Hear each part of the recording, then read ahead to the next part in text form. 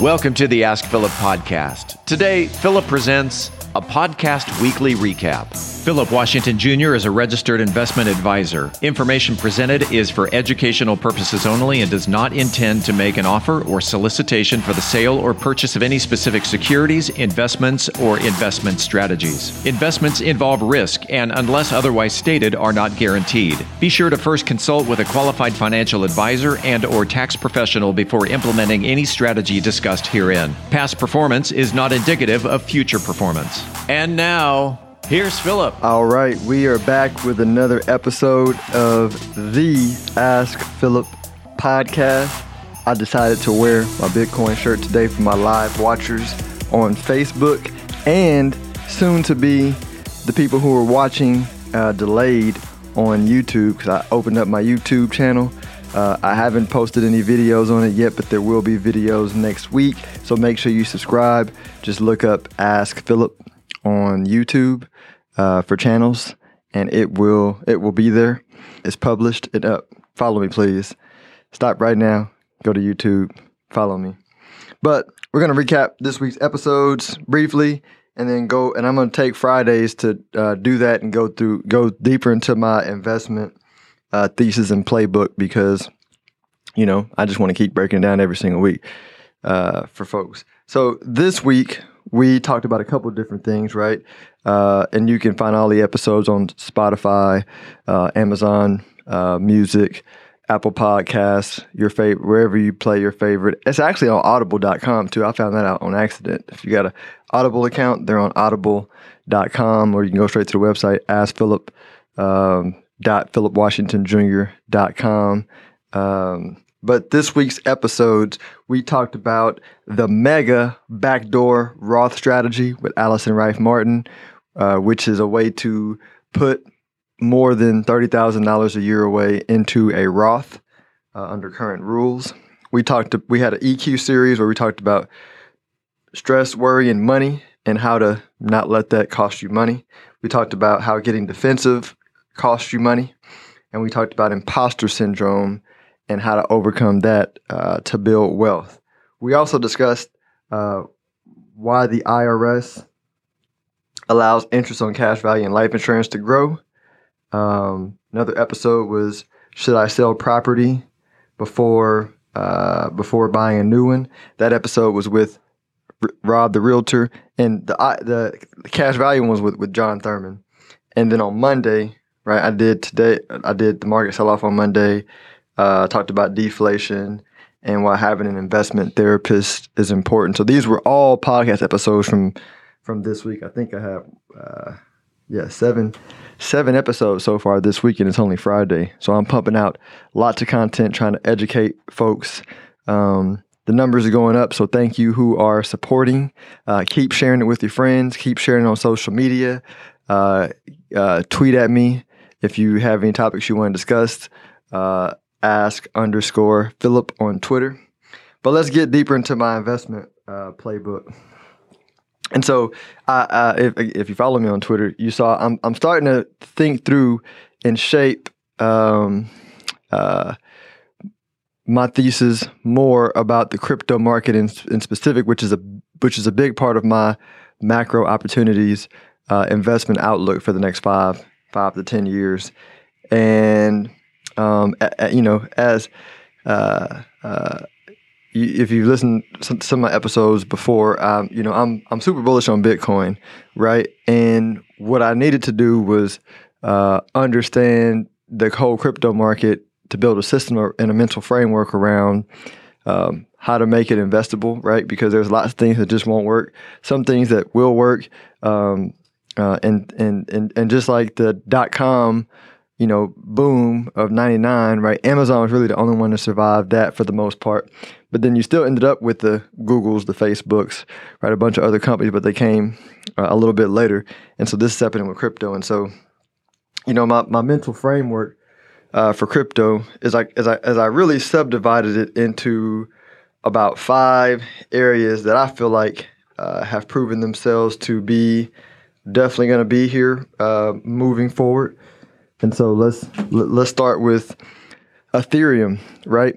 Ethereum in my mind, has established themselves as the digital payment network, the native digital payment network for digital products, right? So when I say digital products, this is another category I'm gonna get into, but I'm talking about like DeFi, which is decentralized finance, NFTs, right? Both of those are going to be huge in creating digital goods, products, and services, natively in the virtual world. And I'll cover what those are in a second. But Ethereum, at this current moment, I feel like if you look at the number of developers, right, they have more developers than even Bitcoin working in the space. They're recruiting the most VC money. They're growing faster. And so they are, they've won the game of what I would call the infrastructure for building out the digital economy, right? And Ethereum is different from Ether, right? Ether is like the token. Ethereum is the network. And so to relay, and when I'm looking at, when I'm building a crypto thesis, what I like to think about is, when I went to college, I was going to study sociology and psychology, and I figured out they were like a science, and I'm terrible at science. But I've always been interested in how people individually act and as a society act, because if you look at it, and I grew up in a church, like my dad's a pastor, right? We spent lots of time in church, and the story of the Bible is just humans. We do the same things over and over and over again, right? So sociologically, we just have different wrappers around what we do, and so if you look at, and I'm explaining this because this will help you understand Ethereum and the other cryptos, but if you look at how we used to organize ourselves as a society around economics, the earliest documentation of it is around religion, right? We used to, our religion was our government, right? We paid taxes or tithes to the religion. They were our educator, they were our hospitals, our healers, right? They told us what to think, say, whatever. They were our media company, right? They were how we did commerce, right? And then the printing press was invented, and then we moved to governments because we were able to. We didn't have to rely on, another human to, communicate divine principles to us. We can just read it, right? Because it was collective. Anyway, I don't want to go into religious politics, but we were able to read thoughts and ideas and think for ourselves versus being, have somebody thinking for us. And so then we organize around governments, right? And so this next generation is us organizing economically around, blockchains. Because if you think about what governments do, right, we say, cool, like I'm going to allow the government to, to take some of my money, right, and to jail me or commit violence against me if I don't follow the rules, right, or against my fellow neighbor agrees to that. For them to be the enforcer of the rules of society. When you introduce blockchains, right, these rules can be encoded into the system, right, which is a whole other podcast episode that I won't go into. But it's a new way of organizing where you can separate like economics from the state. By the way, and just like when we went from religion to government, religion never went away. Its role around organizing society just diminished. So I don't think government's going to go away. They have a role, and you'll see that in my macro outlook. But Ethereum is now think of it as the new world being built, right? And it's the operating system for the new virtual world. And then you have the people who are staking for this new proof of stake Ethereum, world that are kind of like the landlords, right? Taxes used to be just rents, right? You were a landlord, you own the property, and then the people that were on your land would pay you rents, which was translated into taxes, for using the land. And so on these blockchains, you have fees that are paid, right? And so the fees in the new Ethereum system are going to be paid to the stakers who basically put up money to build the infrastructure for the new system. And if you own the Ether token, right, as things progress and the economic, and again, I'm keeping it super simple, but as the system prospers more, you participate in the prosperity of the system by owning the coin, right? Ether. So think of it like the dollar, right? The dollar rose relative to other currencies because our economic system did better over time. But the system wasn't just dollars, right? The system was companies who sold goods and products in the system. It was our real estate. It was a lot of things. So Ether you have NFTs being built on top of Ether. You have DeFi being built on top of Ether, right? And so that's Ethereum in a nutshell. So it's pretty established, right? Will it be, is it a for sure bet that it's going to forever be the operating system? I mean, you never really know, but it has a huge lead, right? Right, and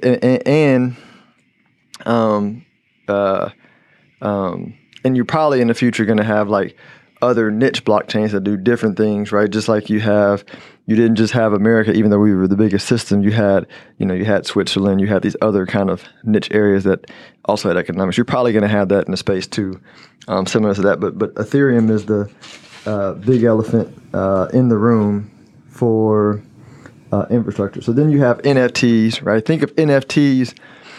NFTs are like goods, services, products. So it could, just like we like to, spend $100,000 on a car, for status. These tokens like CryptoPunks,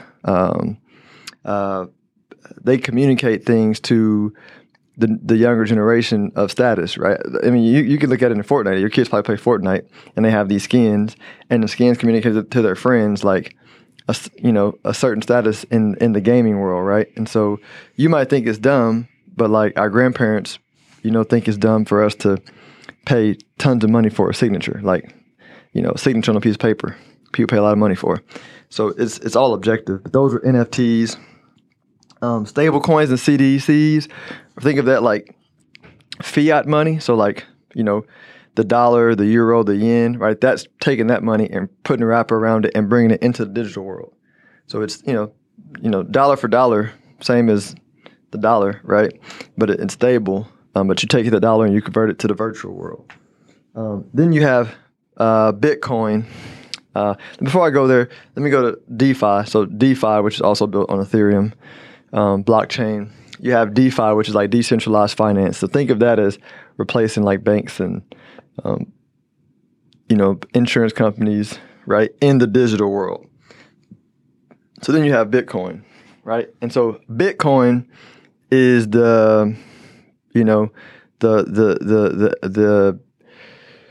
gold of the crypto world, right? It's the safe haven asset of the crypto world. It's the new savings, right? But we actually get, historically have gotten paid money to invest in. And what Bitcoin's also developing into with the Lightning Network, which I'll cover later, is also a payment system. But Bitcoin specifically is one where if in the real world, right, where if you have like I'm trying to explain this simply, but Bitcoin is like those who keep gold, right? So there's a lot of people in the real world that always kept some gold on hand, because if the governments got crazy and out of control, they can just pull their cash out of the government to put it into gold, because gold could not be manipulated for the most part by governments, right? It was decentralized. It was independent money that had been around for a long period of time. There couldn't be any more printed of it. And so that is Bitcoin. Bitcoin is the solid foundation of the entire crypto space. It's the conservative asset of the crypto space. And people might say, conservative, Philip, it's been growing like 200% a year. Right, but I'm talking about like of the crypto space, right? That whole space is growing crazily. But Bitcoin is a conservative, solid foundation, right, of the crypto space. Now go to Lightning Network. The Lightning Network, what it's doing, because it's a proof of stake chain similar to Ethereum, built on top of Bitcoin, right? Where it's similar to where the people who stake for the Lightning Network, are like the landlords who collect fees for people who do transactions through the Lightning Network, but they're way cheaper and way faster than Ethereum, right? And the difference that the Lightning Network is doing that Ethereum is not. So Ethereum is the currency for the virtual world, right? For buying NFTs for the most part and all that. But Lightning Network is currency for like real world, right? So Lightning Network, I mean, you can buy a cup of coffee in El Salvador, right? You can buy a Tesla. Lightning Network allows you to, whether you own Bitcoin or not, you can send value across the internet, right? Your dollar will convert to Bitcoin on Lightning Network, transfer to El Salvador, and then convert back to whatever currency the person in El Salvador wants, right? They may keep the Bitcoin, they may convert it to whatever they want to convert it to. But Bitcoin is becoming the payment network for like everything in the world, right? And I believe all this stuff is going to be like interoperable down the road. Meaning, even though Ethereum is the payment network for the virtual world, as a default right now, just like a Yahoo email can talk to a Google email, right? Because they're opened up, which I don't believe they were in the beginning. This will happen down the road. So, Bitcoin's not really used for NFTs right now. You have to convert your Bitcoin to ETH and get a MetaMask to buy a bunch of these NFTs now. But they'll be interoperable. But Bitcoin allows you to pay for like just about anything on Lightning Network. And so these are kind of the different categories, the different buckets that you want to think about it in. Like all of them have huge opportunities. I'll talk more about like how to make money or how I plan to make money on them. I did one episode on it before, but I just want to kind of give you the mental framework that I'm thinking through and actively, right? I like to actively think through it, and thinking through it aloud helps, because if I get somebody who says, "Oh, Philip, you got this part wrong," cool. Let me catch that now as I build the system and the process like around it. But as you know, I feel really good about Bitcoin, right? And I have other ways that I'm making investments in the space to hedge what I don't know about the other things. But the mental framework is beginning to form because the ecosystem is getting more and more developed, more and more mature, right? And so this is crypto. So I hope this helps somebody. Please share the episode, whether you're watching it live, whether you're watching it on YouTube, whether you're listening to it on Spotify, Apple Podcast, Apple Music, Audible, wherever. And until we talk next, enjoy your day. If you are interested in having a review of your portfolio or to see how far on track you are with your retirement goals, Philip offers complimentary consults through his company, Stonehill Wealth Management. For more information, log on to stonehillwealthmanagement.com/talk. That's stonehillwealthmanagement.com/talk. Philip Washington Jr. is a registered investment advisor. Information presented is for educational purposes only and does not intend to make an offer or solicitation for the sale or purchase of any specific securities, investments, or investment strategies. Investments involve risk and, unless otherwise stated, are not guaranteed. Be sure to first consult with a qualified financial advisor and/or tax professional before implementing any strategy discussed herein. Past performance is not indicative of future performance.